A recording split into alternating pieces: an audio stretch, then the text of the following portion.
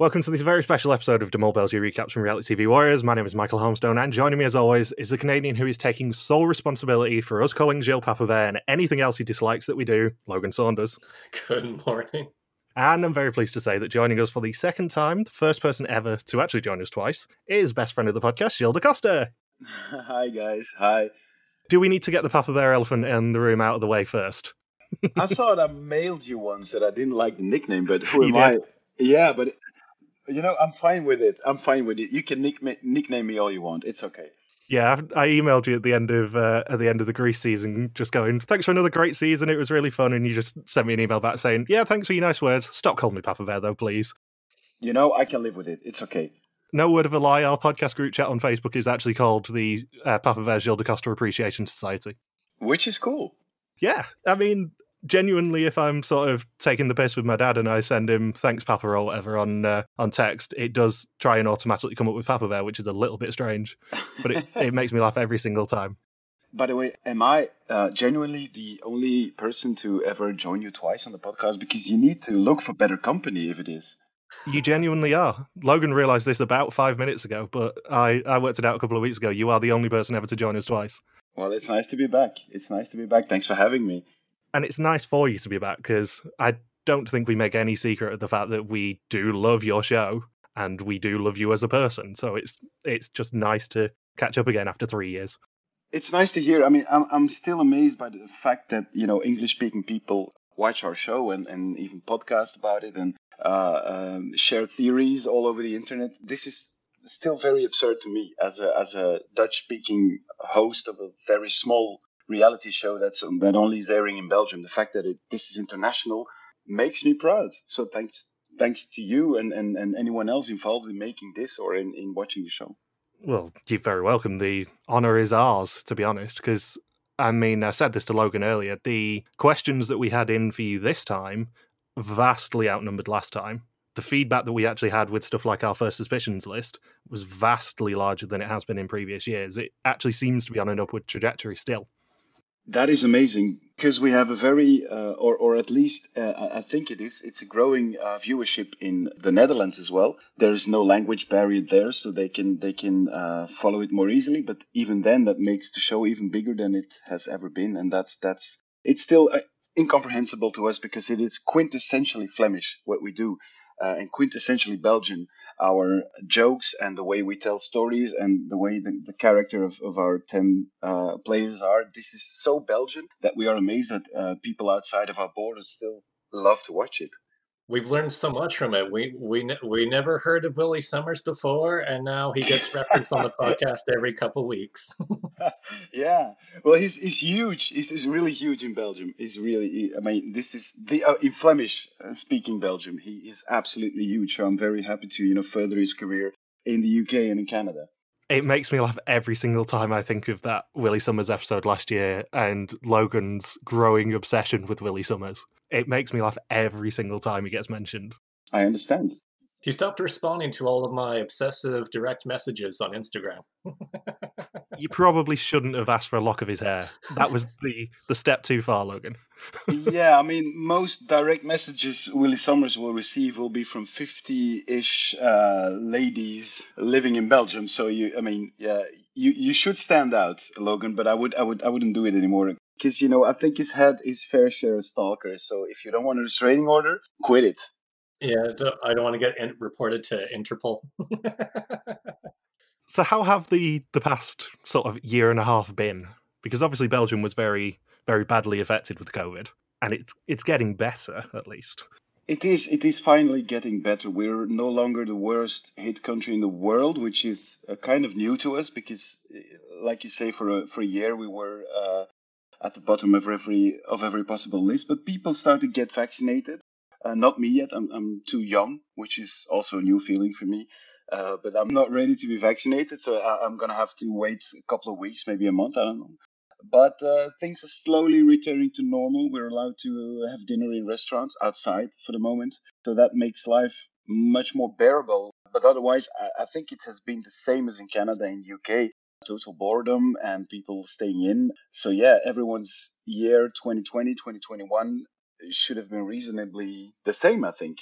Well, by the time that this episode actually comes out, Logan will be vaccinated at least once. Oh, cool. I'm Alright. also in the too young bracket, unlike Logan. Yeah, 5 days away. Canada loves hoarding all of the vaccine doses. Well, good for you. Good for you. Yeah. I won't have told this story on the podcast yet, but one of my friends was below the age bracket, but sent me a message on Saturday saying that he'd just got vaccinated locally. And I went on a mad mission on Saturday to try and get my first dose. No, but you should be. I mean, the UK is like with Israel, I think, world leader in the speed at which people are getting jabbed. So I think you shouldn't be waiting too much anymore, no? Hopefully, it's becoming an absolute burden not being able to travel. I'm desperate to travel anywhere right now. I can relate. I haven't traveled since Germany, actually. So I miss it greatly. Yeah, it was actually worse watching the finale last week, knowing that we should have been in Antwerp at that point. Just going, oh, I really wish we could be by now. I'm just desperately missing everything to do with travel. Probably next year we'll have a regular season with a regular season finale in the cinema complex here in Antwerp with loads of people. I hope so, and loads of hugs and kisses. I really hope so, but I think probably it's gonna be all right next year. Hopefully. I mean, you might not have to invite Willie Summers just in case Logan can fly over, just to be safe. Just to be on the safe side of things, we won't. Or at least make sure Logan has to still do social distancing from Willie Summers. 2 meters plus, at least. Or the general Belgian population, I guess. On the subject of a regular season, have you got a location in mind next year? Obviously, I'm not going to ask you to say what it is, but have you got a location that you want to go to? Well, I have loads of locations I want to go to, but not much of them are really suitable or available as shooting locations for our show, because although sometimes it's too far away, sometimes it's too expensive, sometimes the weather isn't good, blah, blah, blah. But as for next season, we have selected a location already, so things are well underway, yeah. Is it the one that was changed from this year or not? It is not. No, it's a different one. We'll keep the one that we had to cancel maybe for a later season because I mean we took some of the games that we were planning on playing there to Germany, so it would be too similar, I think, and this is why we chose a different location. COVID, of course, being the other main reason we have to be able to shoot and to travel, and so it's still a little bit of a long shot, but we're confident. Are there a lot of contingency plans in case COVID does impact things for shooting next season? They are being set up, I'm told, but right now I'm still a little bit at the tail end of this season, so I haven't worked too much on the next. But yeah, of course, I mean, they were in place this year as well, but the contingency was it would have stopped. So if one of the contestants would have tested positive during the shooting period, then we wouldn't have a show. That's pretty much the contingency. You're at the mercy of a virus, which I hope we're learning to control right now, but you're still at the mercy of it. And if there's a big outbreak, it might very well affect the shooting. But let's cross fingers that doesn't happen. Would that be the same for if the mole got medevaced then? Probably, yeah.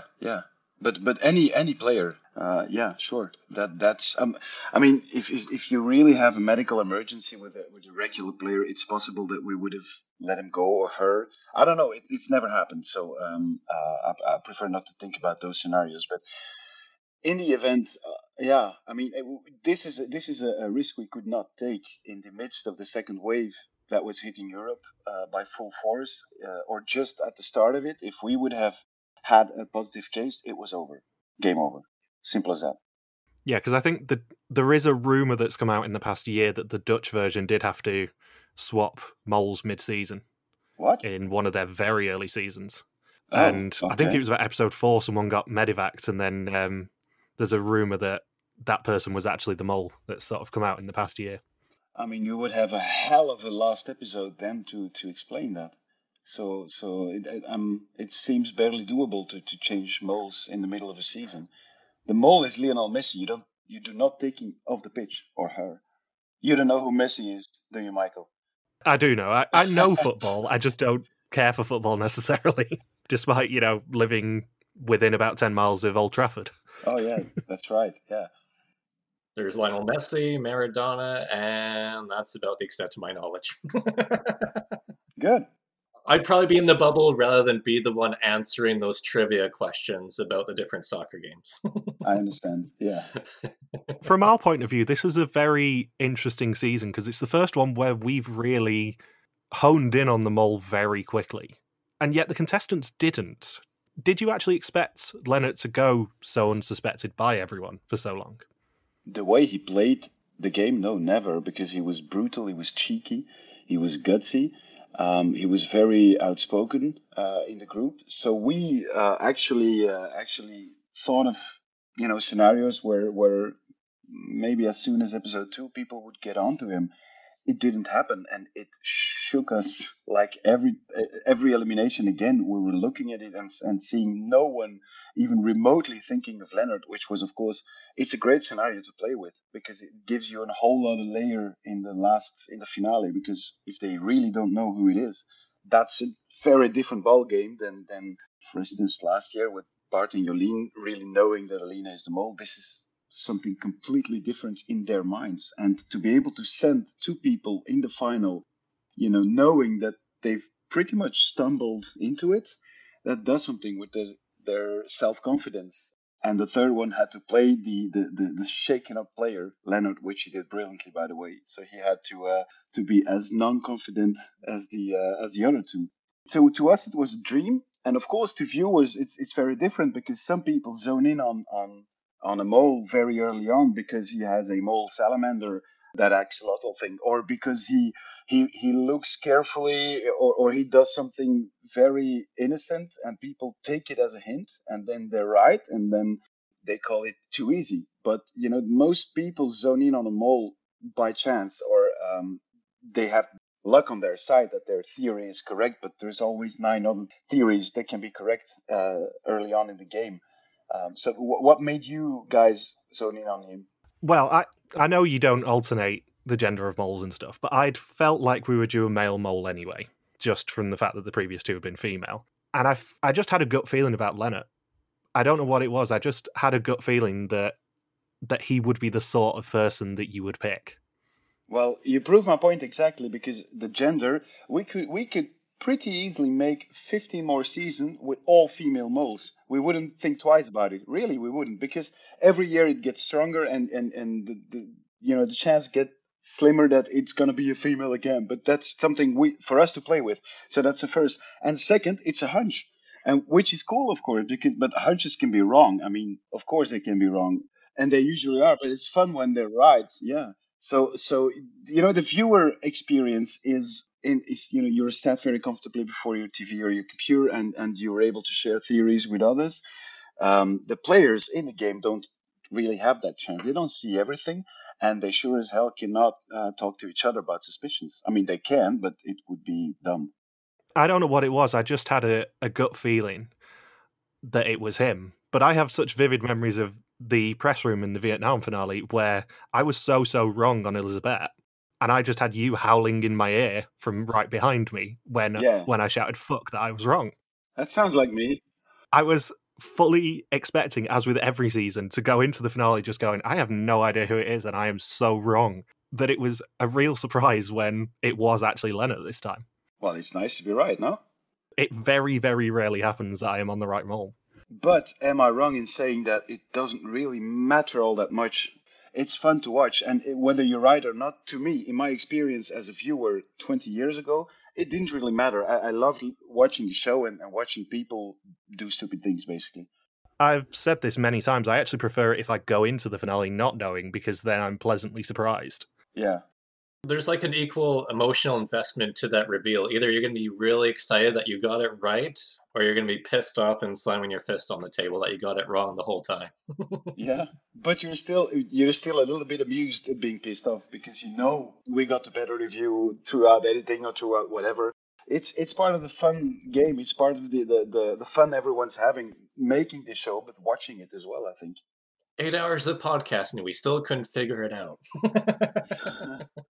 Well, that is usually how it ends up working for me, at least, isn't it? But it goes without saying that the reveals are so beautifully done. And I know I've said this to you before, but they are wonderful every single season.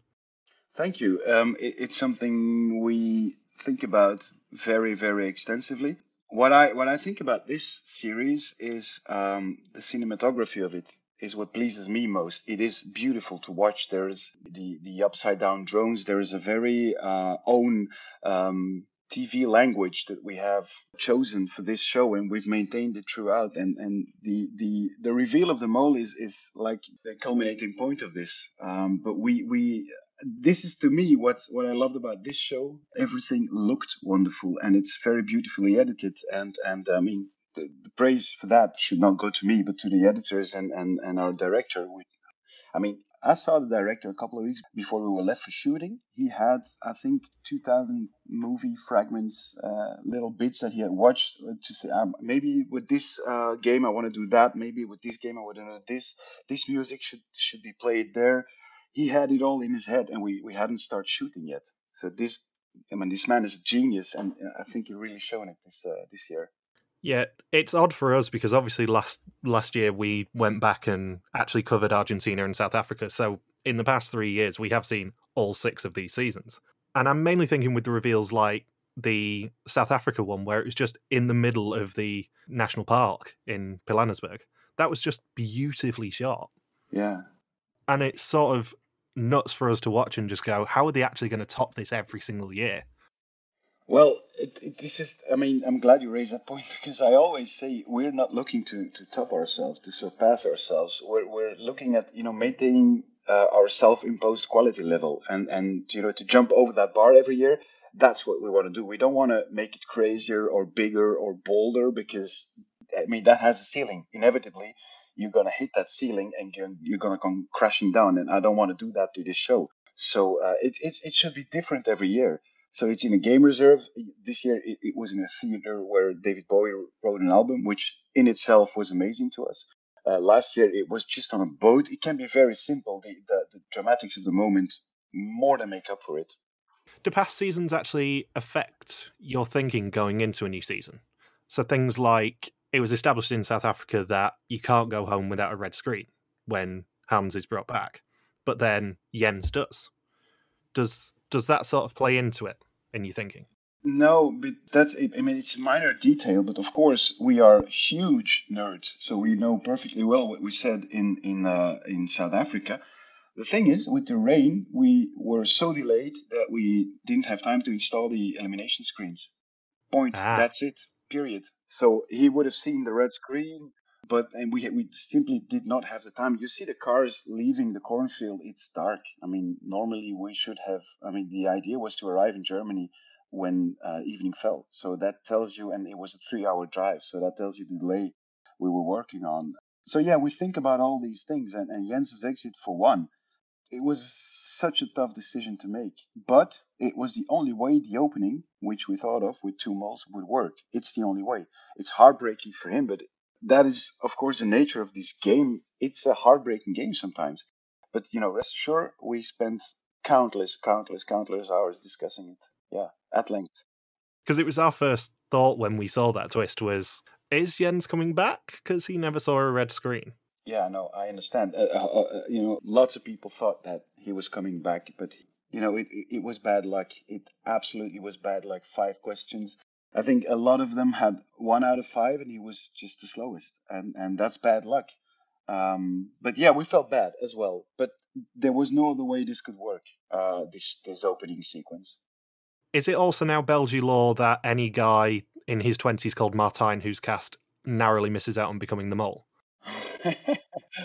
Yeah, that's actually quite. I didn't even think of that because we're still reeling from the shock that both moles were born on the same day in the same year. We discovered it well after shooting when we looked at both their files, and I thought someone has made a mistake. This is a mix-up. It cannot be that the 2 guys we selected to be potential moles turned out to be born on the exact same day. What are the odds? I don't know, but I'm going to play the lottery, I'm sure. So that was just serendipity then?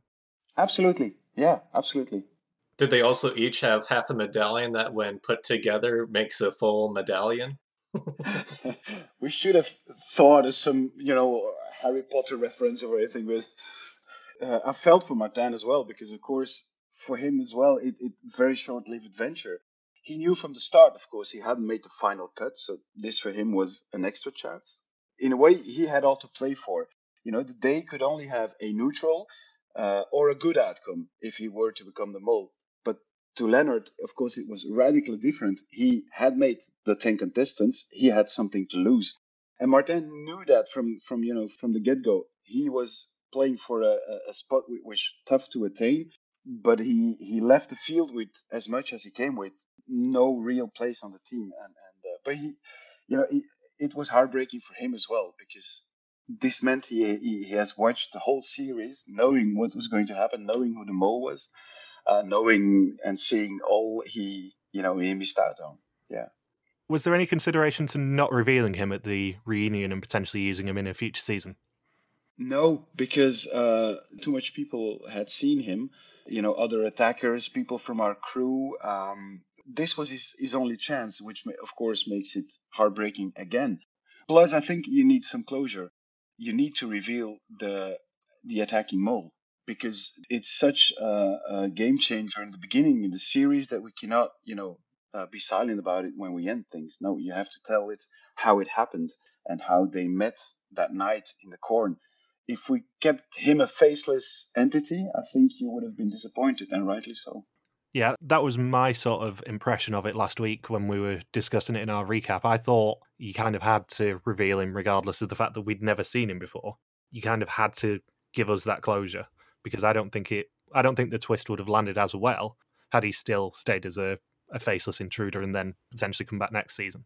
That is spot on. Of course, the reveal in itself is like meh, because you don't know this guy, so it doesn't really matter all that much. But he's an essential part of this story. He's as essential as Leonard is, because we spent as much time with him beforehand as we did with Leonard.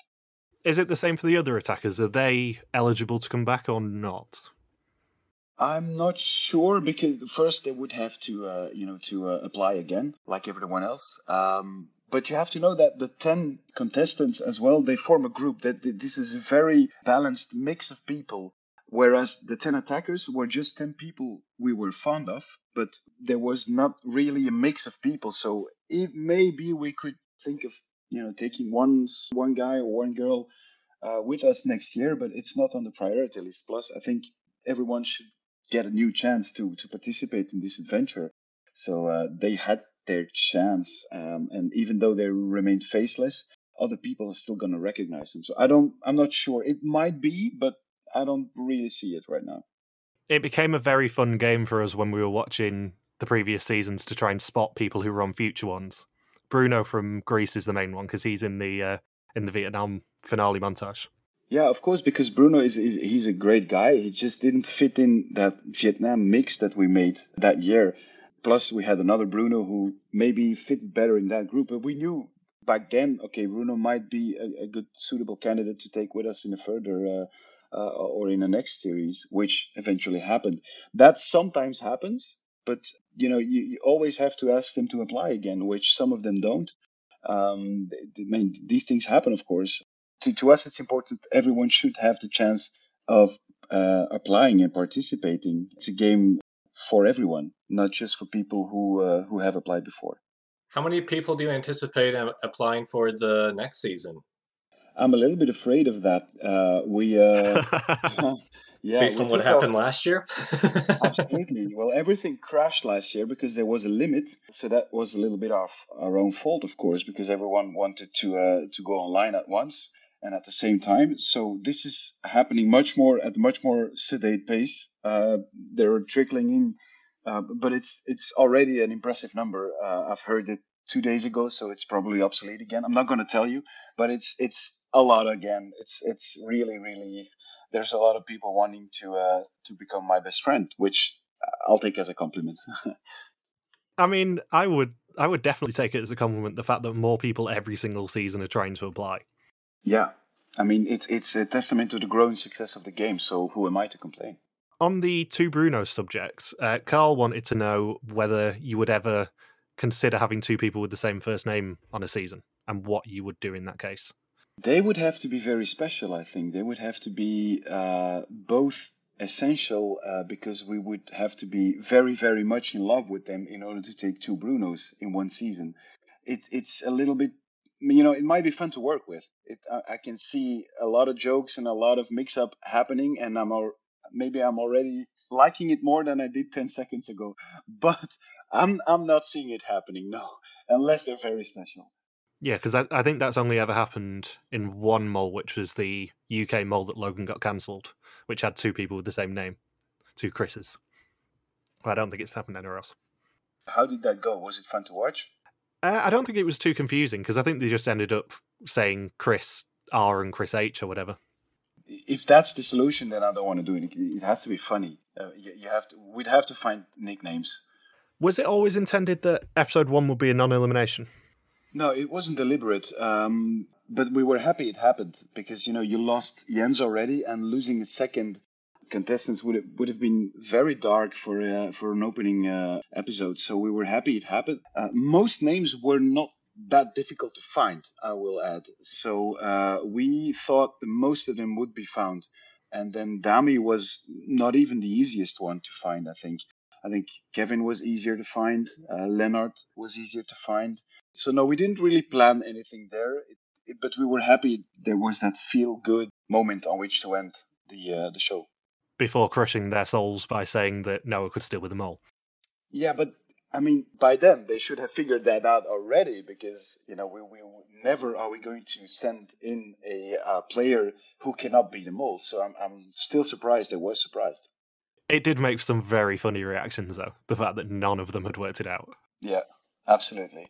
Would only one person have gone home in the bunker if that had actually been an elimination? That's right, yeah. Which would have made that game a little less edgy, I think, because, or maybe they would have considered the 5,000 euros or 3,000 euros more. I don't know. I was happy it was double, because that makes the pushing of that red button, you kind of condemn the other team to, be slaughtered. And, well, they still did not hesitate, but it would have been that, it would have had that outcome, just one player eliminated at the end of episode 2. So going back to something you said earlier, John Dolan says, there's a passionate following outside of Belgium, including among those unfamiliar with Flemish culture or language. Do you have any thoughts or advice about how we can be supportive, appreciative viewers of The Mole without burdening or detracting from a show that has, at its core, such a rare and beautifully Belgian spirit to it? Wow, this is, first and foremost, it's an absolute compliment. I would say evangelize it. Spread the word that there's a great show in a little town called Belgium, in which you absolutely will have a laugh, but you will be entertained and you will be mystified by things happening. And there is no way. I'm getting a lot of praise for this series, and I don't deserve half of it, because my team has really lifted it up to the level it has reached. But I always send praise to them, and I always will forward everything I get to them. So best thing I can think of is, spread the word and make more people enjoy it. That would be the nicest thing you can do to us. I mean, it's rightly deserved that your entire crew gets so much praise from our point of view. It's no secret the fact we adore the show. And I think that's a sentiment that is shared by an increasing amount of people every season. Yeah, and we're so incredibly thankful for that. So we're thankful to and grateful to anyone who spreads that word by podcasting about it, or hosting web space about it, or just tweeting about the show, making memes. I don't care. Anything that has to do with the adventure that is The Mole is welcome to us, because it means that it makes a difference.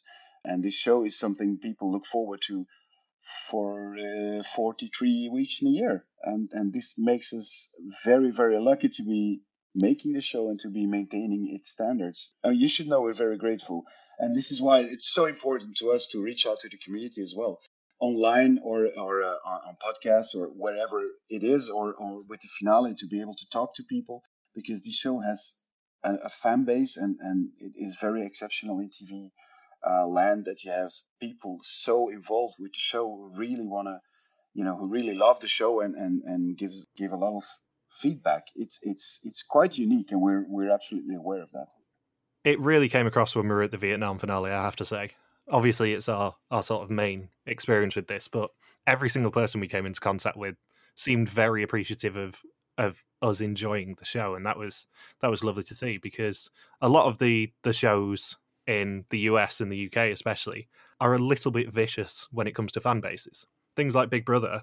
I mean, American Big Brother fans love to get people fired for things that they say on live feeds, and I would never imagine that would happen in the mole communities. It always seems a very warm and friendly community. It is, but I think both the shows are not really comparable. I mean, I'm not a big fan of Big Brother. I don't really like it because I don't think it always respects the people appearing on it, and this is probably the main focus of myself and my colleagues, is to respect any player that we select, and making them come out beautifully because they're beautiful people. So that's a whole different approach, and I think probably it's a different fan base as well. I mean, there will be some overlap, but I think it's quite different actually. If Isidore was on Big Brother, there would be a campaign for Isidore to get fired, maybe. The only comparable thing there is sort of massive fan bases that are sort of very passionate about the show. I mean, the show's a night and day. You're right. The show's a night and day, but the people are so invested in it as a viewer, which is, of course, it's in 2021, it's important that your TV show is not just that hour on TV or anywhere else on demand, in which people watch it maybe with half an eye while doing other stuff. If you get people to get invested and to really love the story you're telling, it's much more interesting, to maintain it and to sustain it, because it's a very expensive show. So, but all of that aside, to us, it's like it's gratitude versus the people that watch it and love it and give us feedback, and love it as much as we do, which is important. Yeah, I think that really comes across how much you guys enjoy making the show. Yeah, it's the coolest job I can think of. On the subject of Lennart pushing things, was there ever a point where you thought he was pushing things a bit too far? Is he the closest to a mole pushing it a bit too far, would you say? With hindsight, no, but I remember a couple of times in Germany where I was thinking this guy is really, really bold, but he got away with it. I mean, he could only be so bold because he knew that everyone would forgive him. He could have said to the others, "I'm the mole. Just write my name in the test tonight, and you'll see that you get a green screen." He could have worn a T-shirt saying, "I'm the mole." He could have, I don't know, put some money on fire in front of the group. They still would have looked the other way. So he could get away from pretty much everything, and which made his moves a lot less bold when you know that. But it still takes some serious balls to do what he did. Is there anything you've taken away from seeing Lennart's behave as the mole that you're going to take into briefing moles in future seasons? No, because he did it in the Lennartist way possible. This is it was as close to him as you could ever get. He's the guy that, if he eats a banana, he will drop it on the ground afterwards in the hopes that someone will fall over. Or this is who Lennart is. He's just that fun guy who everyone loves, and the way he played this adventure out is very related to who he is and how he comes across in a group. So that would probably be untrue for the next mole, because this person would have to do it otherwise, because just they're different persons. Would he have been allowed to go above 10,000 euros for that bid for the exemption?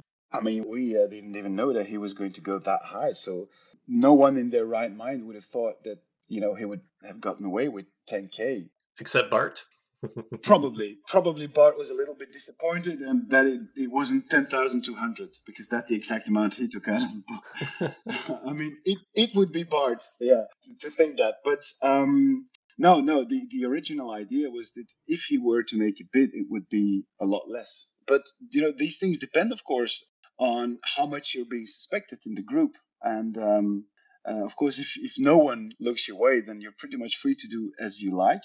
But I mean, this was a kind of a turning point in the season, because loads of people really don't like the idea of the mole emptying the pot like that. But first of all, and as we explained, Lennart had been preparing this all along, all the season. He was always being the good guy throughout the series, always making choices for money, never for personal benefits, being the good guy, playing the mortally wounded team player whenever someone else chose an exemption or a personal benefit. And he maintained that throughout the series. Then he asked to go first in that diary room, very specifically to not look into the dossiers and, giving all other players a chance to block any sabotaging, because if no one looks, then the mole is pretty much powerless.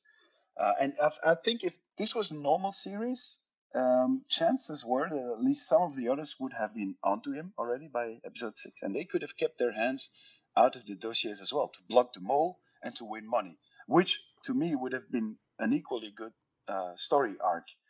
But it didn't happen, and we haven't told Leonard who looked into the dossiers because we wanted, if you were to make a bid, we wanted to make it as level playing field as possible, and this is the important part. He had exactly the same chances as any other candidate at that point. So we didn't tell him to make a specific bid, but we would have thought if he were, it would be somewhere around 5K, and then he sits there and he doubles it. And but precisely because no one was onto him, he doubles it like almost a red arrow pointed at him, shouting, "Guys, look at me!" And then 2 seconds after he does that, he predicts they will congratulate me with it. They will grant me the 10K. They won't think twice about it. And not 11 seconds later in the show, you see Yasmin doing exactly that, congratulating him because he had been playing that good guy all along, while I might say still sabotaging an awful lot. So if you think of it, it's actually incredibly, incredibly gutsy. And in the end, he played like a regular player. He had no info. He made a move, and he got away with it brilliantly. No different than Bart did last year, which everyone seems to accept. But why should the mole be allowed to do the same as a candidate, especially when he's totally unsuspected by the others and raising the stakes like he did? So to me, it's a brilliant sabotaging move, but one we were very our heart rate went up. I'll give you that. That evening in Berlin, our heart rates went up, but if you think about it, it's absolutely brilliant. Did you split the 10 grand between you guys after the 10 grand was taken out of the pot? It's like, oh, well, little bonus for us for good work. No, but we did get a bottle of wine from management, actually, like yesterday from Bremer Kalmont, so the Riesling we visited, because and in a very funny note, they thanked us for the low pot this year, but more as a joke than anything else. No, we didn't see any of that money. Maybe I should have asked for it. Yeah. I must admit, I am on the side of I don't particularly like the mole just being able to completely and utterly raid the pot, but I will say Leonard's actions justified it, I think. It's acceptable for me because he did so much groundwork in the rest of the season to make it actually a palatable move for him as both player and a mole. Yes, and other players were not powerless. I mean, take last year in episode 6, there are, I think, at that point, 2 people onto the mole. At that point, they can say, okay, we don't look into these dossiers. Then the mole cannot do so because it would be too obvious. You can block a person.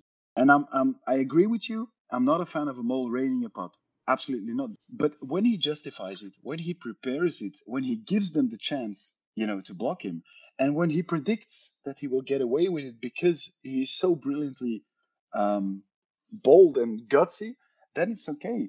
I wouldn't have liked it last year if Bart turned out to be the mole. Then no one stands a chance because it's everyone bids, but you don't have to do anything for it. In this instance, there was a lot of preparing, and people were in principle able to cross him. They didn't, and he made his move. Would people have been allowed to view their own video? No, that was one of the off-screen rules, of course, because then you just you bet the whole group vote, and then you get the money. No, that's that wasn't a part of that game. It would have been a brilliant player move, but you would be the least suspected player in mole history after it, I think. And it was very much Eastern Germany themed, and I don't think they would have given you that option in Eastern Germany. It would have been a great sort of player sabotage, though, to just block the mole that way. Absolutely. I love when players sabotage a mole like Baja did in Mexico to Peter. So I understand it's great to see, but in this case, that wasn't the object of this game, of course, and it would have been a too easy a way of blocking the mole. Do you think Leonard would have had a tougher time with being hidden as the mole if, say, you had Baha and Lloyd swapped for Philip and Sven this season? I don't know, because it that doesn't say much about Baha Lloyd or Sven or Philip. Every season is so different. Every group of players is so different. There is no point in comparing it. It could very well have been that Baha would have been out in episode 1 in Mexico. It could well have been that Kevin and Dami were our two finalists. A lot rests on coincidence. And it doesn't mean that Philip and Sven are clumsier or that Baha and Lloyd are smarter, because they're not. They're just different people, and sometimes you have to have a bit of luck. And Leonard sensed this very, very early on in the game. He knew in this group of people he had a chance to play the clown and the nice guy, and he knew exactly where to strike and where to withhold, and he did that so brilliantly. I think he would have probably, in any other year with the same contestants, might be maybe in another country, that some people would have gotten onto him. It's possible, but it's also possible that he would have been dropped into Mexico squad and rode it out gloriously until the end with no one suspecting him. Anything's possible in these games. You cannot predict it. Does anyone ask Leonard if Analotta goes swim at Final Four instead of Philip? Well, no, because they're on the wrong mole, but it's a shock ending, which we don't really like. There are certain rules to that effect, so if it ever happens, we're prepared for it. But in my view, I prefer it if a mole, gets a mast at the end of it, because that's what you're working to. But in this case, we knew we weren't going to need it, because after Philip got executed, Sven pretty much said it cannot be Analot, and it has to be Leonard. I don't believe it, but I'm going to fill out the test with Leonard in mind. So we knew someone was at least bound to unmask the mole at the very last moment. We know from previous seasons that you'd love to try out the challenges. Was there anything you tried out in Germany that then didn't make the end of reunion montage? No, because COVID restricted that pretty much. I would have liked to fly the plane just to see how hard it was to sabotage or to change course. I would have loved to play bubble football, which I could have done, but we had to move on from Munich to Fronten that day, so there was no time for that. I think those are the two I would have liked to play. Yeah. How long can you hold your breath? Did you try that one? I'm pretty sure it's nowhere near 2 minutes 39. That is the sort of thing that, at least if it was Argentina, they would turn around and make you practice, I think. In the same way that you hung off the bridge in the Ardennes. They hung me off a bridge and then dropped me into a very cold October Belgian water. I don't recall the river, but it was cold. Yeah, I'm pretty sure they would have liked it, but no, we often, we didn't have the time and the possibility with COVID and distancing and all the cleaning you have to do between shots. It just wasn't feasible. It's a shame, really, because it's always the highlight of the end of the reunion montage for us, I think, is seeing what on earth they've actually made you do this season. Well, I love Corona for it, for not having to dangle off a bridge this year. It's a breath of fresh air. Just don't say the word Yeah, I wouldn't have done that. I understand Sven very well. I think I would have been very, very afraid, because I don't trust ropes or bungees. I would jump off a plane with a chute, no worries. I mean, worries, but I would eventually do it. But ropes, I don't trust them. So I understand Sven in this instance. Yeah, Logan keeps talking about doing the bridge jump in Greece when the world opens up again. First of all, you should go to Greece. I think it's open for business. So if you're allowed to travel, it's probably at this moment, until we visit a better country, but the most beautiful country I've seen in Europe, with friendly people and amazing food, and it's not too expensive to travel around. So do it, and then absolutely go to Corinth Canal. There's the Benji company is based there, so you can do it pretty much every day, and it's just it's these amazing surroundings and the glorious sunshine. We missed that a little bit this year, to be honest. In Germany, the sunshine wasn't really part of our daily routine. Ironically, before COVID hit, and Logan and I were talking about going to the finale last year. We were going to go to Greece straight afterwards. Oh, And then we found out you were going to Greece, and it's like, that's a weird coincidence. well, do it. As soon as you're allowed to, really, you will not be disappointed. Greece is an absolute fabulous country. And an odd twist, too. Actually, when we got the email to come to the finale in Vietnam, I was in Greece at the time. Oh, so you know it. Yeah, I went to Athens and Thessaloniki. But we never made out to the Corinth Canal, though. Okay, Thessaloniki is where Kathy lives from the Argentina season. Oh, really? Yeah. Well, we'll move on from Willie Summers, I guess. After this podcast, do not go and camp out in Kathy's bushes. No, I've seen Argentina enough to know how that would probably end. She would shoot you right out of the bushes. I think of everyone you've ever had on this show, Kathy probably scares me the most. Well, she's one of the nicest people we've had on 6 series of the Mole. She's absolutely fantastic, and she plays the game in a very determined way. But that just makes her all the more cool to me. And she's actually really one of the nicest people you can talk to. So there's no need to be scared of. But I'm not going to send a weird Canadian into her garden. So please, Logan, stand aside. I think it's just that she's a little bit intense at times. I think I wouldn't want to cross her. No, but that's just a great way to play a game. I mean, she won the game by doing it like that. So kudos to her. We had a question from HP12324 on Reddit saying, has there been any hints in the 6 seasons that you think in hindsight might have been a bit too obvious? Yeah, probably in South Africa, where you could read Elin is the mole in Dutch in the giant word puzzle, letter puzzle that is included in, I think, the 2nd episode. This was spotted then by some people, but it weirdly got drowned into other theories. And so it didn't really affect anyone's minds until after the reunion episode. But no, I don't think this year it was a little bit of a risk to wander with Leonard before the cameras of the real existing show Herresbeelden. It was a little bit of a risk to include a 20 kilohertz audio signal for dogs, but it was so much fun that we couldn't resist the temptation of doing it. It was probably the riskiest one was flying over Mol, which is a little town in Belgium and which is really easily recognizable on that Google Maps footage they fly over. And when I see how much every frame is turned around and held against sunlight just to look for clues, then it amazes me that this specific one hasn't been found.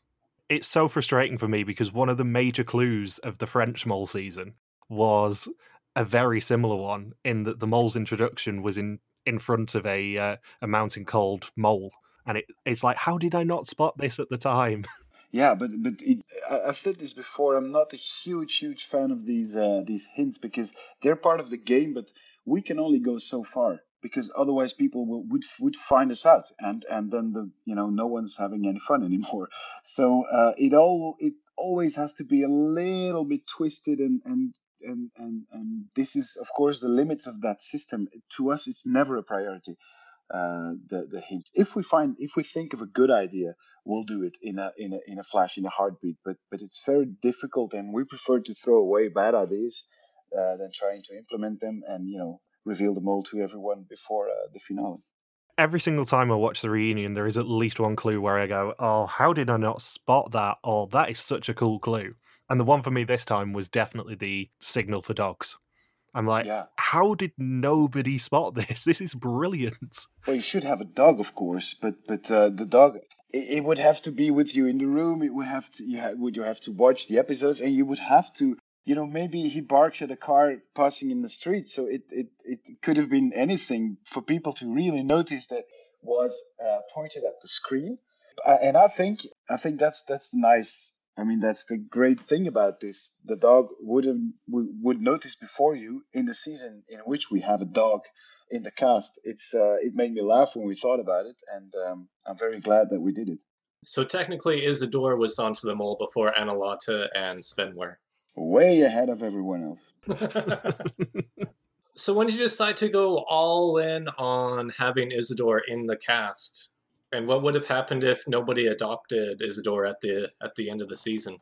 Well, there was a very specific plan because You have to be very, very careful when handling animals, of course, but in TV especially, because people, I mean, it's weird. If you tell an audience that 50 people have drowned in the Mediterranean trying to find a better life, they won't mind. But if a dog breaks a paw somewhere on TV, they're on the streets marching with torches like The Simpsons. So you have to be very, very careful. It's a weird thing. So the idea for Isidore was when it became clear that we would be visiting the Olympic Park in Munich. It's an amazing city, and it's a great location. Knowing what took place there and knowing that Bayern Munich played there, to us it was great to be there. And then we saw that Waldi, which was a dachshund or a tekel, was the mascot of the '72 Olympics, and it's just a funny dog. It's like this sausage with four paws, a tackle. And then we thought, why not, introducing a dog to tend for, to care for, to walk, to feed, to play with.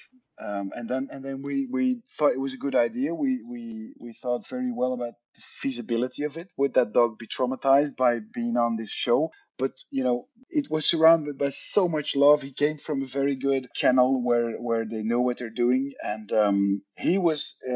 I think he was living with one of our producers for like 2 months before departure, and that would have been his definitive home should none of the candidates have wanted to adopt him. So we had a plan all along, and I'm actually really glad that we had him. Just think day two that he's introduced in the domino room, he already has his moment of glory by flipping the dominoes with Samina, which made us howl with laughter. So it was fun to do. I mean, we're not going to do it every year, but it was fun. I'm assuming that Lennart had strict rules of how he could discourage Izzy from pressing the button. Yeah, it's he was incredibly gentle with that dog, as was everyone. But I don't think they were very, very tenacious in teaching Izzy to push the button. They didn't really do it. So Lennart, he didn't have to do much to dissuade the dog from doing it. A couple of times he said, "No, don't touch your red button." But I think he did it a couple of times because it was clear that the dog, they weren't training him very well, which of course was their fault. So he didn't really have to do that. Were you the one that came in the middle of the night to take Izzy away for the final challenge when they show the footage? No? No. This was filmed by one of our female crews who actually slept with Analotte in that room. So it was okay. There were no Me Too rules that were broken, or it was all done very quickly in a flash, and it was just to have the dog with us. Bob Viverman on Twitter wanted to know on the subject of Izzy, was it a deliberate choice to introduce him on the episode that would air on the feast day of St. Isidore, or was it just a happy coincidence? This is one of these crazy coincidences. We saw it, but he was introduced there because we were in Munich at that point in the game. It's as simple as that. Because Waldi was the mascot, and then it was World Animal Day as well, which we told in the episode. So no, this is one of the many, many weird coincidences that amaze us every year, time and again. It was something I didn't realise until about 20 minutes before we started recording when Bob sent me that message, and I went, really? And then I looked it up, and it's St. Isidore's feast day on the 4th of April. Yeah, no, this has nothing to do with it. No. Because at that point, we didn't even know when we would air exactly. I mean, these things are never discussed with us that long beforehand. Was there a plan this year to do a Diary of the Mole segment or two? We had them, but there was no real reason to do it. In Vietnam, it was introduced to capture the arc of the mole who didn't know she was going to be the mole until the first episode. And this is a very, very interesting process to follow. So that's why we created it back then. And with Alina last year, she had a couple of moments that were worth telling, as well. This year, we could have done it once or twice, but it wasn't necessary. And our episodes are still getting long enough. So it's one of the things we didn't deem necessary. So if the creative need was there, it would potentially come back? Probably, yeah. But one of the things you cannot tell there is no one's onto me, because that would make viewers able to make a puzzle. And so the other, no, not really. I mean, you could have you cannot tell the 10,000 euro sabotage as well, because that would be pointing to Leonard, to the viewer. So there was not really anything to work with. But of course, just the same as every mole, Leonard confided in us in the evening, sometimes felt lonely, sometimes boasted a little bit that he felt so good and that he was having the time of his life. But these things, in Fine, they were not really interesting enough to put into the mole diary. There were other storylines that were much more interesting throughout the episodes. HB12324 wanted to know as well, in the Belgian version, Passvragen can't be saved and have to be played at the next execution. What's the decision process behind that? I don't really like the idea of being able to use them whenever you want, because to me it has to have an immediate effect. If you have Passvragen or an exemption, then they're effective immediately, and you cannot save them up for later, because then someone who would reach episode 6 could potentially save it up for episode 7 and then have a straight ticket to the last one.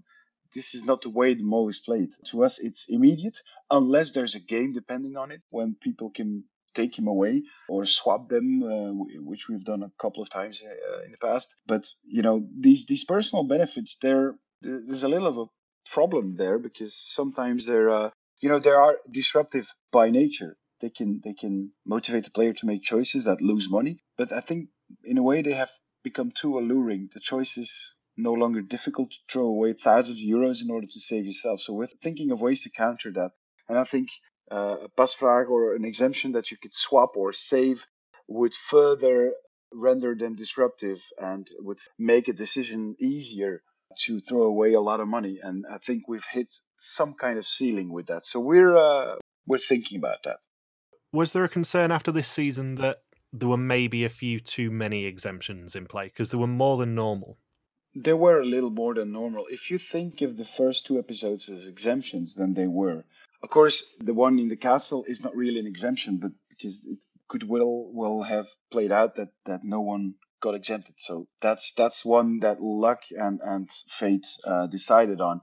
Of course, the bunker is, it is a prisoner's dilemma. And yes, of course, you give 5 people an exemption. It's a mass exemption if you think of it in that way. We didn't present it in that way so as to not create the feeling that it's at every street corners there were exemptions to be won and to be had. But probably there were more than last year, and there will never be more than this, because I think it has hit the ceiling. But we have some ideas on how to counter that for next season. It was Leonard. Leonard was exempt 3 times this season, Michael? Yeah, Leonard hit all 3 of them. Yeah. He gets... He was only technically vulnerable at, 4 tests, was it? Even if he wasn't mole. Well, in the first episode, it's not really an exemption for him, because he never would have had a red screen. But okay, if you look at it as an exemption, okay. The second one very surely is one, because you and your group are through to the next episode. And then the last one was a very expensive one, yeah. Do you think Leonard would have taken so many risks if people were onto him? I mean, I don't know, because you never know how it would have played out. But the guy, he is cheeky by nature. That's who he is. So he would still have made an M out of his fingers whenever no one was watching but a camera.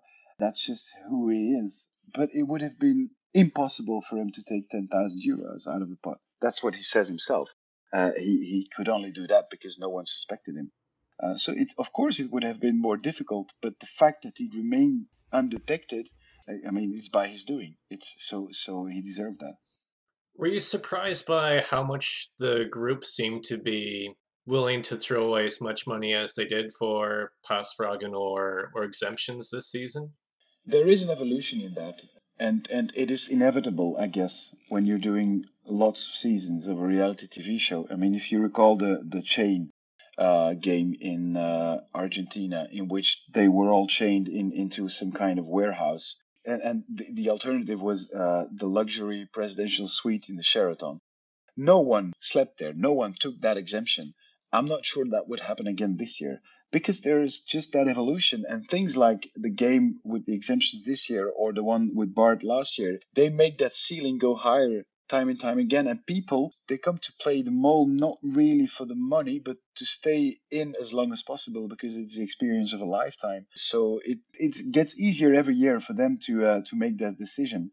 So we were not surprised. But we are really thinking of putting a stop to it, because it should always be about, people playing a game with positive motivations, the urge to win money, to block the mole, to make things work. And that balance might be a little off, and will surely be totally off if we don't, if we're not watchful.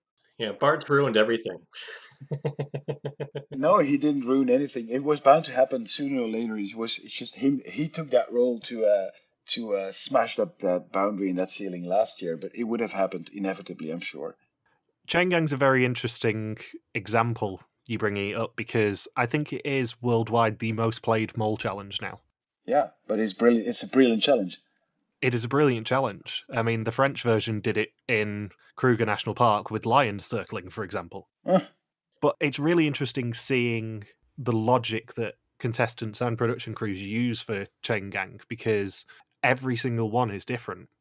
I know we had a brief discussion about German Mole last year, but Germany used a very similar setup to yours, and yet someone did take the exemption in that case, even having to stay actually in a worse place than you left them in. Well, that's what I mean. I think it's not the same as in 2015 when we shot Argentina. It's just not the same. That's normal, I think. And in this way, we have to challenge ourselves and rethink these kind of challenges to make them interesting again, or to make these decisions harder again. But that's a great. We love to do that. We love to think about things like that. We have a couple of ideas to start off next season, which all already make my mouth water, because I know we're going to see and do great things again. That's just the beauty of this game. You need to reinvent it constantly without reinventing it. Was that chain challenge shot in La Plata in Argentina? No, it was Salta, I think. Yeah, Salta in the north west of the country. La Plata is near Buenos Aires. Is where we did the horse challenge. Yeah, because I was in La Plata for a week. I went there 3 years ago, where I was there for a week. Oh, cool. No, that one was in Salta. Was there any consideration to doing anything in addition with Martijn during the season? Or was he just burned straight away, in your mind?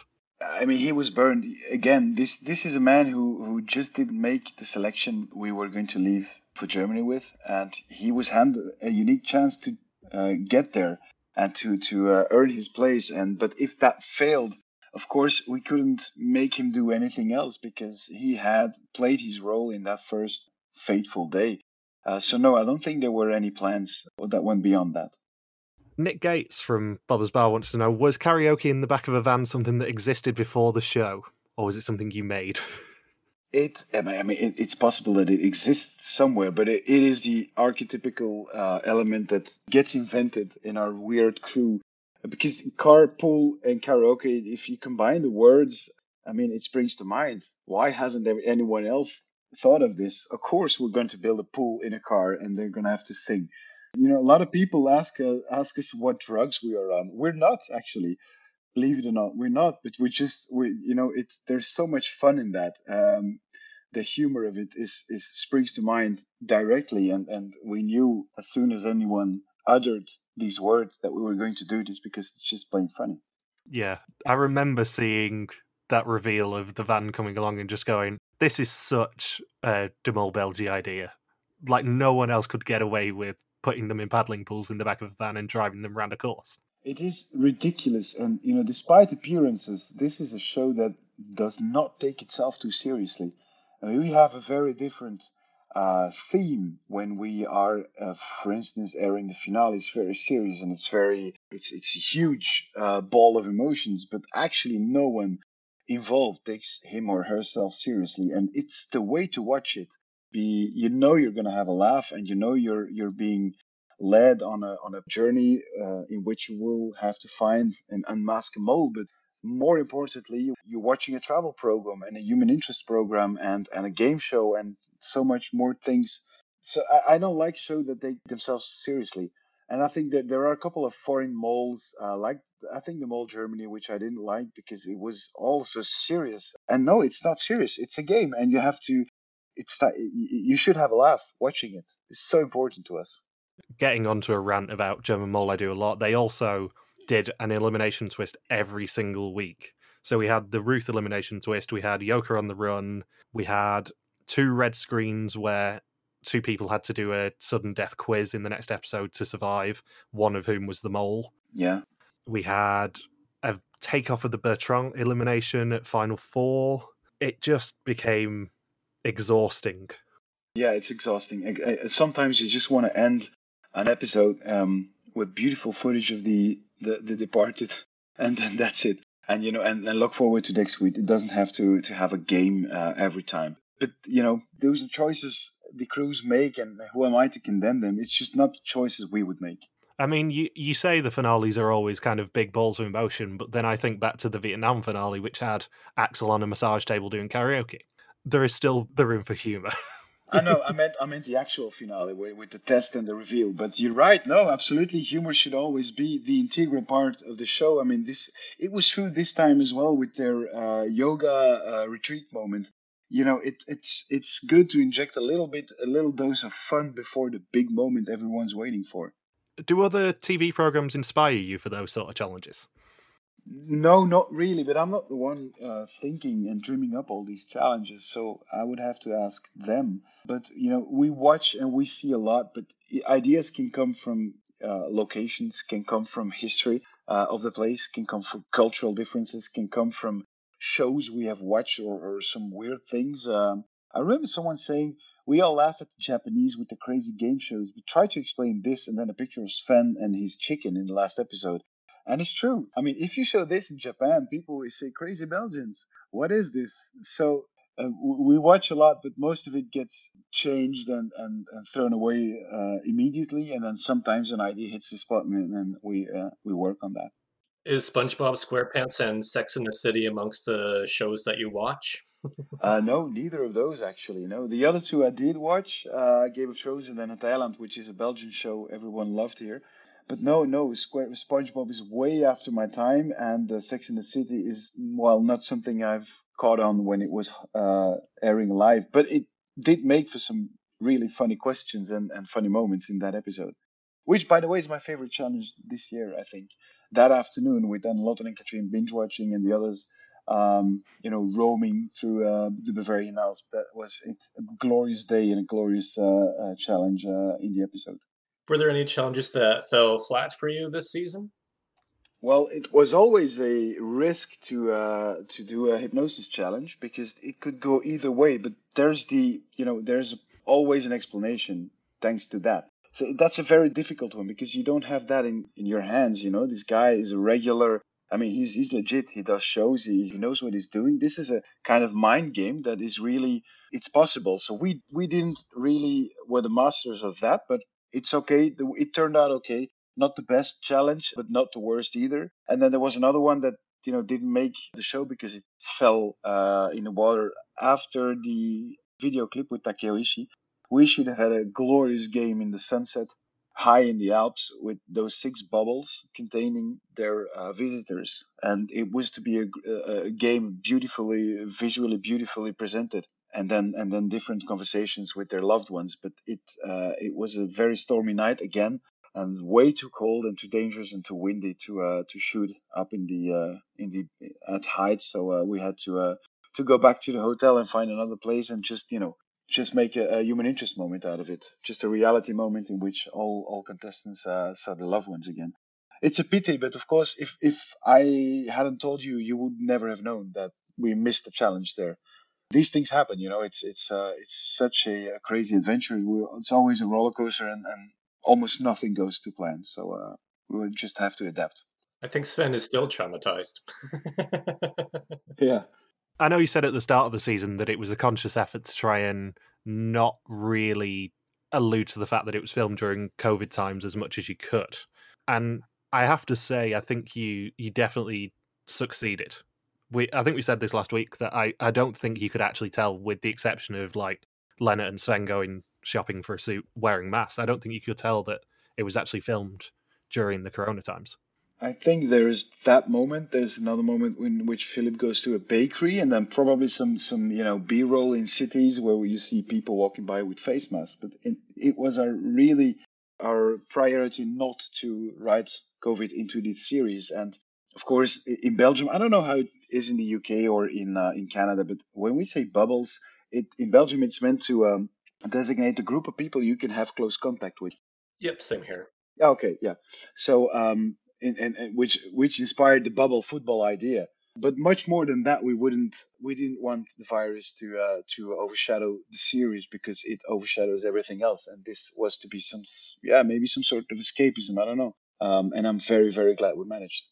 I must say, watching this season has been a wonderful escape from the pandemic. It came at a very, very good time. Well, that's a brilliant compliment, Logan. Thank you. Was it a conscious effort to make this season more lighthearted as a result of the pandemic, or was that just something that came naturally with Germany as a location? Well, of course, some cliches are very lighthearted by the nature of them, like the dirndls and the Bavarian customs we wrote into that song. But the lightheartedness to me is always a very, very important element of any Mole series, and I think you'll find it in any Mole series because we, the crew, are lighthearted, and we are like that. And the way you see the show, it's who we are. It's our sense of humor. So no, it was not a conscious effort, but I think having a Sven up until the finale with his very dry, sarcastic comments. I mean, this is dream. The guy who on Alexanderplatz said the Germans started the war with a straight face. And this makes it lighthearted. And I mean, this is why I love the show so much. This is why I don't ever want to do it with famous people because you lose that humor, a lot of humor if you do that. I think it's no surprise to say that Sven was our favourite person this season. How could he not be? Yeah. At one point, we were keeping a running tally of things that Sven either hated or was allergic to. Yeah, but he was coming across as very gruff, but actually, this guy is such a sweet person, and I mean, the dog thing is real, I think, but his cuddles and all the other stuff is just it's a little bit of an act, and he had the time of his life, and he's so grateful to us, but we're very grateful to him, but he's a real sweet, very, very funny man.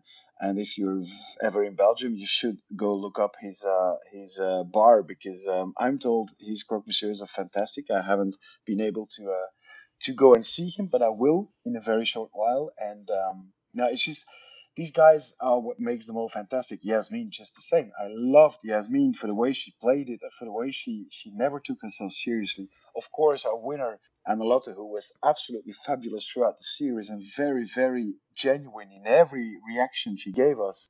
Philip, who was so funny to watch, so clumsy but so self-deprecating. I mean, this is a quality I love in people. So, any one of these 10, 11, I should say, I loved from the start, and they have been the right choice all along. They've shown that for 9 episodes. I think the Sven being allergic to dogs thing really paid off with him being the one person who could make Izzy press the button last week. But why would you send Sven to do that? Exactly. And Lotte at that time was suspecting Sven, so this is doubly weird. Why don't you do it yourself? So it's all those weird decisions, and then of course Sven who hesitates. And this is not even conscious molding. It is really hesitating because he doesn't know if he's gonna have to sneeze or I don't know what, but it's so funny to watch. In the end, we just had to watch to see him enter a set, and we were laughing because he's such a funny guy. They'd have to earn 1,700 euros instead of 1,900 on that challenge because 200 would have had to be spent on an EpiPen for Sven from an allergic reaction. I would not be surprised if we had let it go that far. I mean, this would have been entirely possible. Is there anything you'd change about any of the previous 6 seasons, if you could? This came from Brandon, so you can't blame me for this question. No, it's a great question, but it's I should do some self introspection. I don't know. I don't think so. It went the way it went, and we learned from every series, and I think we made every series just a little bit prettier than the last one. The thing I'm most glad about is that we have set ourselves a very, very high quality bar with Argentina, and we have never been willing to not reach that. And it means working sometimes for 22 hours in a straight line. We had one shooting day of 26 hours this year. The one with the wine and then the bunker challenge. But it needs to be done to make this show as cool as it is, and we will never compromise on that. And changing anything? No, I don't think so. Probably some of my clothes in earlier seasons, which look ridiculous now, and probably I'm going to say hairstyles in a couple of years as well, or maybe now I will. But other than that, no, not a thing. I'm proud of every one of these seasons. Speaking of ridiculous visuals, can't help but conjure the image of Salim being dressed up as a 90-year-old Oh yeah, Greek Olympian yeah. who we nicknamed Malice. Yeah, but everyone remembers that. It's a silly way of playing a trick on the candidates, and I think I don't remember exactly the way we told it. I don't think you as a viewer were aware of it. You had to discover it at the same moment, but you knew Salim was going to do something because he had that message in the previous episode. But these kind of little details, whenever it's ridiculous, we're happy. And sometimes, if you think of it, 10 people sat together with one and a laptop showing a red or a green screen, it is ridiculous as well. I mean, it's not much to look at, but it's the mole. So you get away with it because it's either a very funny moment, either a very tense moment. I have to say, I was listening to my liked songs on Spotify a few days ago, and the music that you play during the test scenes came up, and it terrified me in my headphones. The final test or the regular test? Because that's Ennio Morricone. Yeah, it was that one. It was the Ennio Morricone one. And it terrifies me even in my headphones. So I'm like, I get on edge as soon as it's like I'm watching the program. Absolutely, and music is so important. And we all have private playlists on Spotify in which we save every song we think might one day be appropriate for a scene, and we all do that in the crew. But of course, these are great times to do that because Spotify, everything is at your fingertips, so it's much easier than 10 years ago. But it's fantastic, and I love it as well. My liked songs, they're all movie scores and TV series, and it makes a great scene fantastic. You first have to have a great scene, but if you find the right music for it, then it gets really, really, really great. Yeah, on the music subject, I just think back to the sneaky clue in Vietnam with Elizabeth singing Ready or Not at the end of the first episode. And the reveal of that and me just going, oh my God, how have they snuck this past me? That was amazing. But, if you don't know that, then there's no way of being sure it's Elizabeth. But it's one of the funnier ones we did. Plus she's a very, very good singer. The worst thing about that is the fact that I remember at the time trying to find that copy of Ready or Not on Spotify and then obviously not being able to find it as a result. Oh, you Shazammed it and you didn't find it? Yeah, I didn't find it. I'm like, there's something up here. Why can't I find this version? And then never twigged. Yeah, but Shazam always gives us that. I always think, probably too much background noise or not a good enough connection, and then I tend to forget about it. So we were hoping a lot of people would blame it on Shazam. Yeah. Yeah, I definitely did at the time. Which is even more frustrating in hindsight that I probably should have twigged that maybe there was something up with it. Well, you still wouldn't have found out it was Elizabeth, no? I mean, it would have been a stretch to think that, but it might have sent me on the right lines. Yeah, maybe, who knows? We'll never know, Michael. You missed it. Sliding doors moment, this. John Dolan wants to know, the show's popularity has increased tremendously and its viewers are encouraged to be overly engaged in all the details. Have you noticed that in personal ways, like walking down the street or people bothering you for information when you're trying to eat lunch? Bother me for information, not so much, because no one really wants to know who the mole is, because that would take away all their fun. But people tend to stare and to see what I put in my caddy in the supermarket. That happens, yeah, and people want selfies, a little bit less in COVID times, of course, but all of that just means this program is so popular, so I'm really not complaining. I don't like it very much because I'm quite a private person outside of my work. It means that people love your show, and you should take it, and I do, as a compliment. Is it difficult to maintain a poker face when No. people are trying to read you? No, not at all. No. You can throw anything you want at me. I've never even come close to divulging details I shouldn't be divulging. So no, this is like second nature to me. It's easy, and I find great pleasure in doing it. In setting people on the wrong foot and in confuse people. I absolutely adore it. It's a way of being for me. I must admit, when I was putting the questions together from everyone sending them in, I'm like, yeah, he's not going to answer that one. He's 100% not going to answer that one. He'll evade that one. I'm just not going to ask it. It's what I do, basically. It's what I do. But after a series, I can answer most questions. There are some kitchen secrets we like to keep to ourselves, to be able to surprise people in the future. But those are not really special things. It's just little trade secrets we want to keep to ourselves. But most of the question people ask me, I'm able to give some answers after the show has aired. The main ones are things like, what's the consequence of opening Pandora's box in Greece, where I'm like, it's just not going to answer that one. Well, they haven't been used, if you want to know. They have not been used, so they're still in our trick book, and maybe we'll sort them out later. Maybe we'll change them, tweak them, use them. I don't know. It's too good an idea to give up and never use again. So it's probably sooner or later will be coming across our path again. Is the moles reveal rehearsed? I'm assuming it is. It is, yes, absolutely. Yeah, of course. But very shortly, because it's not a long rehearsal, because it needs to happen very fast.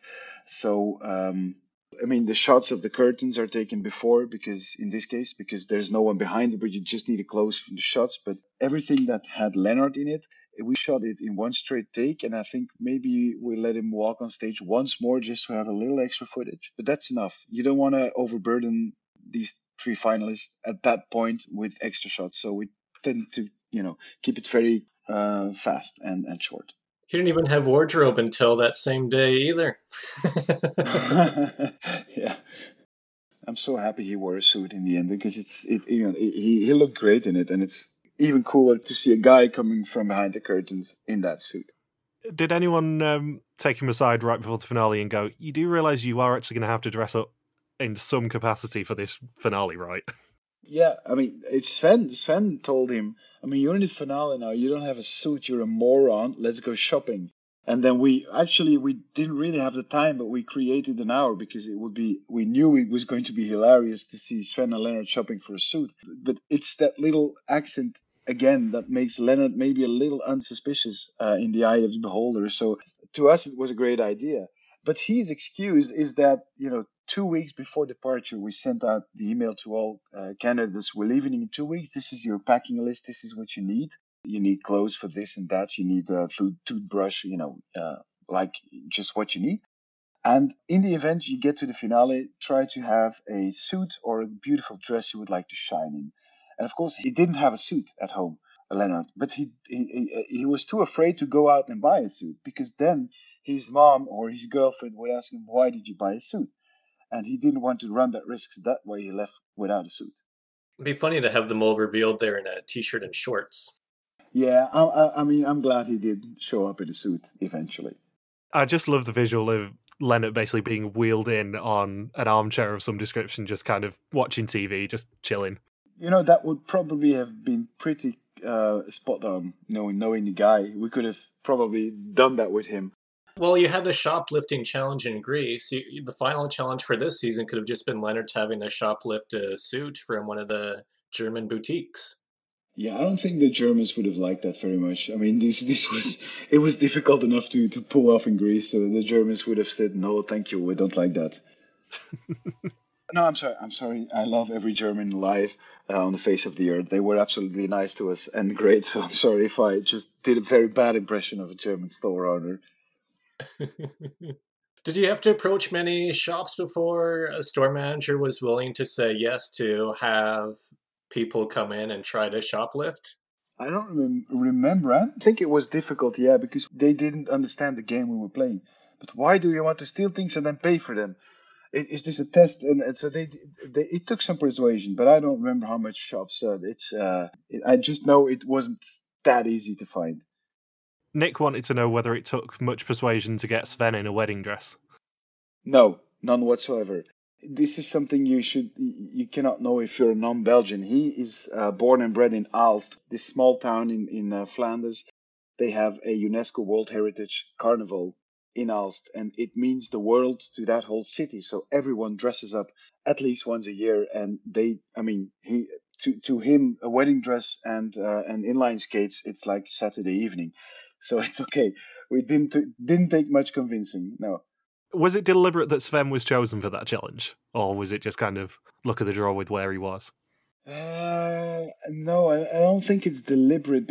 There was it. Well, of course, it wouldn't be Analotta because it's funnier if it were a man. But they kind of decided on the order themselves. I asked them on the phone which order you want to do it in, and I think Philip came first, and then Lenny second. I don't remember, but probably it was written especially for him because it was not going to bother him in the slightest. I can think of people who wouldn't want to do that because it's too ridiculous. So yeah, but the little challenges they just had to be ridiculous and absurd and difficult to explain. They didn't have to be difficult, so they were all as equally easy or difficult as you would have made them. The idea was they should get their pasvraag, and the game is played in the story below, where it's about trying to make the others pronounce the three words. The visual of Sven coming into the room with a wedding dress and roller skates on, I think, will stay with me for a while. It made me laugh a lot. That was the intention, yeah. Has anyone, contestant-wise, ever found it difficult to adjust coming back? Yes, absolutely. And that's perfectly understandable because in the ideal event, they spend 3 weeks with us and then they come back and they cannot tell a single soul about it. Perhaps their spouses or their girlfriends or husbands, but you cannot tell anyone you have had this epic, momentous journey with all weird kinds of adventures because it has to remain a secret up until the point we reveal who the candidates are. So it's very hard on most of them. The first couple of weeks are just back to reality, and that's hard. And but they're in touch with us all the time, so they can always call us. I always give my number to the contestants, so if they need anything, they can call me or any number of my colleagues. I think 10 persons, something like that. They can contact anytime. So we try to be mindful of that, but it's not easy, and I can understand that. I mean, I'm not at all surprised by that answer, given the sort of love that you can feel coming from the show, that it's a very supportive team. Yeah, it's supportive because they make our show. If we have a bad cast, if we treat them badly, they will give us a bad show. It's as simple as that. But also, if we select you for the mole, if you are told you're coming with us, it means we absolutely love you. It means we all fell in love with you and we wanted you to come on this trip. So it goes both ways, we love them for what they do, and they love us right back for giving them this opportunity. And I think the care we show one another is testament to how much we love the show. And we're all people cut from the same wood. Well, I guess it kind of goes similar with the audition tapes. What's the strangest audition tape you've ever seen sent in? You're gonna need an explicit warning on the podcast. That's I fine. think I mean I've not watched all of them, of course, because the first selection is made by others, but there are some really really weird things people on what I can only assume to be sex swings. The magic tricks is something a lot of people do, and it's always very funny. But it doesn't mean it gets you in the show because we prefer that you have a very ugly selfie video just talking to us, and we're not interested in showmanship or in a beautiful garden or in your dog or anything else. We just want to hear you talk, and if we like that, we'll invite you. But I was at work the other day, and there are 5 or 6 people at this point watching the short videos, and they laugh every 10 minutes, I think. So I think they come across a lot of weird stuff. Yeah. I mean, you guys did let on somebody who was a fan of axolotls. Absolutely, yeah. But the way he explains it, I mean, and it's just a funny animal to watch. But this is a little quirk of Leonard. But of course, we selected him because he's such a nice guy and he's just so fun and so nice to work with. But yeah, weirdos are welcome on the show as well. If you have a quirky little habit, it's only funny and great. And the one thing I wish we could do easier is have more diversity. But it's very, very, very difficult to motivate people from different color or religion or anything else to apply for the show. It's still mainly a Belgian Flemish thing, whereas I would like to have people from Brussels and people that have come from countries all over the world, and to have that diversity that is part of all of our lives now, to have that a little bit more in the show, but that's still difficult. Yeah, Joey9221 on Reddit wanted to know whether Dutch people can apply. Yeah, sure. You stand just as much of a chance as any Belgian. There's no reason for us not to allow Dutch people. Yeah, so go ahead. I'm sure that will make a lot of people very, very happy to hear that answer. Yes. Of course, one of the basic things is you have to be able to speak Dutch. Because I know your next question is going to be, are people from Great Manchester area allowed as well? I know full well that I would absolutely fudge it. I'm much happier just kind of sitting here bitching about people. Yeah. Well, it's a very funny thing to do as well. I mean, don't get me wrong. If UK Mole ever came back, I would be on it like a rash. I would be immediately applying. But I know my limits here. I'm not under any illusions. Dan Peake says, I love your sense of humour. Just how much did you enjoy the self-narrating bomb eating challenge in episode 4? It sounded like you enjoyed it immensely. Yes, I did. Absolutely. It was one of the funniest things to do in 6 seasons. Especially when Samina gets it again in the reunion. Yeah, of course. I couldn't resist. But it was a joke that was writing itself. And her reaction was so lame. And I mean, she laughs at it afterwards. Afterwards, we laughed at it. And she realizes it's a futile attempt to save her skin. But it's not an easy one, because you had to explain that game to them and all the intricacies of it, and that there were quite some intricacies of it, so it wasn't easy to. So I had a couple of sentences I had written that we had really well thought of to in one sentence capture the essence of the game to make them play it. But there's a lot of improvising, and I have had a lot of fun doing it. Absolutely. Were there any instructions that got cut for time?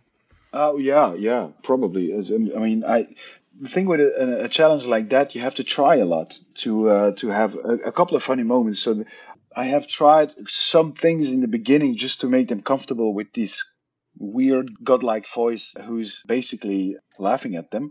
So I've tried a couple of things, and some have worked, some haven't. But then in the end, you have to withdraw a little bit because the game gets played and it gets precedence. Of course, it's much more important to have that game played with the bomb than have the weird god laughing at them. So some bits got edited out. Yeah. Is that one of the benefits, I guess, of filming during COVID? Is that you were able to experiment with a challenge like that, where you get to have the God narration through in a couple of the challenges? Well, the God narration didn't have anything to do with COVID. We would have done it in a normal season as well, because it's just so funny, because they don't expect it, and because it's like breaking the fourth wall of TV. It's like acknowledging that TV is a very constructed medium in which a voice, which has been read or spoken afterwards, tells you what's happening, and suddenly it's live. That was the idea we wanted to play with. It didn't have anything to do with COVID as well. But, to us, COVID was only a pest because we had to wear masks and keep our distance. And I couldn't cuddle any of them when they got executed. And we had to drive separately, and we had to sleep in different hotels, and we had to keep our distance on the set, and disinfectant everywhere every day, and a test every 3 days, I think it was. So we hated it. So it didn't inspire us very much. It worked against us, and we're very happy to have overcome it, actually. As I said earlier, I don't think you could actually really tell it was done in COVID times unless you looked carefully. And obviously, from your point of view, it's disappointing you can't console people as they're getting executed or whatever. But even with the reunions, it was just nice to see everyone in the same place for this year's reunion. It is because last year we couldn't do it because it was the midst of the first wave, and people really signed at home, and you couldn't you couldn't come out of your door. So no, we were happy as well, but it's still way better when they can all touch each other and then take them into their arms, and this is much more fun to look at. It's much more fun to see people embracing and cuddling than it is to not see that. But that's just the reality we live in for the moment, and hopefully next year we'll be rid of it. Is 18 the youngest for the contestant can be for them all? Is 18 the bottom line? Yeah, I think so. I think you need to be 18 years old because there's money to be won, and the law is that in order to win money you have to be 18 years old or older. So yeah, we couldn't take anyone from 16, 17, but I don't think it would be a very wise idea. I think 18 is really the youngest we can go. Yeah, especially with how mentally taxing and exhausting it would be during and afterwards too. Yeah, absolutely. And I think, and Noah didn't show any strain because he took it greatly and is just a good guy and is very mature for his age. But, if you're unlucky, you get someone who isn't that stable. And, I don't know about you guys, but when I was 16, 17, I sure as hell wouldn't have coped very well with the pressure that comes with mole participation. Oh no, I 100% wouldn't. I mean, I've lost twice on game shows, and it still crushes me now 3 years later. Yeah, let it go, man. I do need to get over it at some point, but not yet. I still go to bed crying every night about it. That's just so sad. I hosted a mole game at my house when I was 16, but that was it. Well, that's the best. I mean, you cannot go any higher than that. Hosting this show is the best you can hope for in this life. I mean, it's the best I could hope for, and I got it, so I'm very happy. Have you got anything else, Logan? I think we just naturally hit on a bunch of the questions, I think. Yeah, I think so too. I've not got many uncrossed questions on my list now. I have one final question, you see, which is definitely gonna be the end, I think. How do we get a Vrystelling Passfrog or one of the mole sweaters? The mole sweaters are available online, I think. We can't send them to the UK, that's the problem. So then I would have to consult with Lise, who is our press attaché, who you know. She would probably be able to fix it. I don't know. And the wooden chips that are Vrijstellingen and Passvragen, if you really want, we have loads of them back at Woestijnvis, so I could set some aside. But probably I should hold off on this until we see you next year at the finale, and then give you that end of sweater as a gift at that moment. Deal. Cool. Can definitely do that. Actually, there was one question I don't think that we touched upon. You guys have now had 2 ties for the final quiz in 6 seasons. Are you still happy with how the tie was broken? Like for next finale, instead of doing 30 questions, would there be 40 questions to avoid any sort of tie scenario? The tie doesn't really matter because as a viewer, you're only informed afterwards because it doesn't really add to the tension you already have. But to them, it is extreme tension, and then you really get the deserved winner. Whoever gets to cope with that pressure at that precise moment, when I come on stage and I tell them, you guys are deadlocked, the terror in these eyes is immeasurable. So these 10 extra questions, then on that same computer who is drenched in sweat, and the time is running this time because that's the difference, of course. It gives you all the closures you need. So to me, it's a perfectly acceptable way of breaking the tie. Is there anything that you would want anyone listening to know, Joe? No, and I mean I think we've covered pretty much all of it, and only that I'm grateful for everyone tuning into the show and being so thrilled about it. It's the greatest gift you can give us, and you keep delivering it every year. So to us, it gives us all the fuel we need to be starting on the next one, which we are. I mean, I'm going to take some time off now, but afterwards I will dive in headfirst to make next season at least as memorable as this one. So you got a green screen then? I might hope so, yeah. No orange screen this time. No orange screen, no. I don't think anyone, either me or Logan or anyone listening, would have any doubt that you're gonna try and make next season at least as good as this one was, because this was a really good season. Well, thank you very much. That's our aim to do that again. Absolutely. I say this every single year, but I don't think you've had a bad season in 6. No, I don't think so too. And this is not being arrogant, but it's a very, very difficult thing to attain. After 6 seasons, being able to say not one of them stood out in the negative way is a testament to how hard we think about everything and how we cover every possible exit and how we think things through and how hard we work. And it's just that there's no real secret to it. It's just, hard work and dedication and love for the show, for this specific brilliant format. And I hope to never make the season that people are going to call superfluous or the season too much, because that would be my biggest nightmare, to be delivering a season that is not up to standard. But we will not let that happen. It's just we don't have that in us, so it's probably not going to happen. But we were very mindful of that. Yeah. It feels like I'm blowing smoke every single time I say this, every single season, but it is the highlight of our year every single time we get to cover it. Well, that's a huge compliment.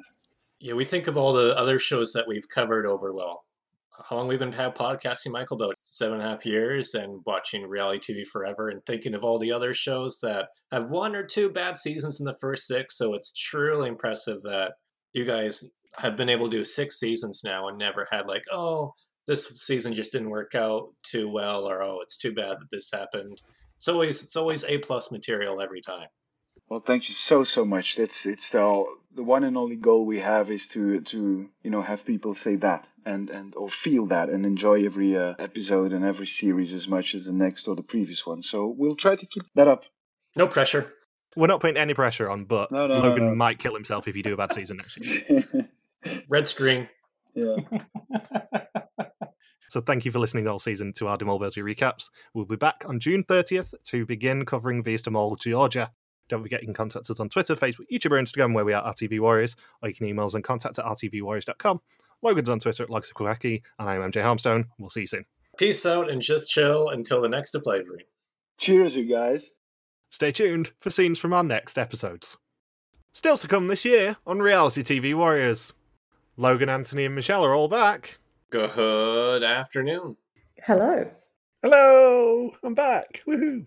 We cover Vista Mall, Georgia. We were always going to start with Georgia because Georgia has probably the most jaw-dropping mole episode I think I have ever seen. Hunted UK Series 1. It's interesting, isn't it? Because even in episode 1, he's the chief, but it's all about Sherlock and Blacks. Amazing Race 3 and Vista Mall, Oregon. Yeah, I assume if you're going to go to Oregon, that's not going to be like a last-minute decision like, oh, we're going to go to Oregon. There are highs.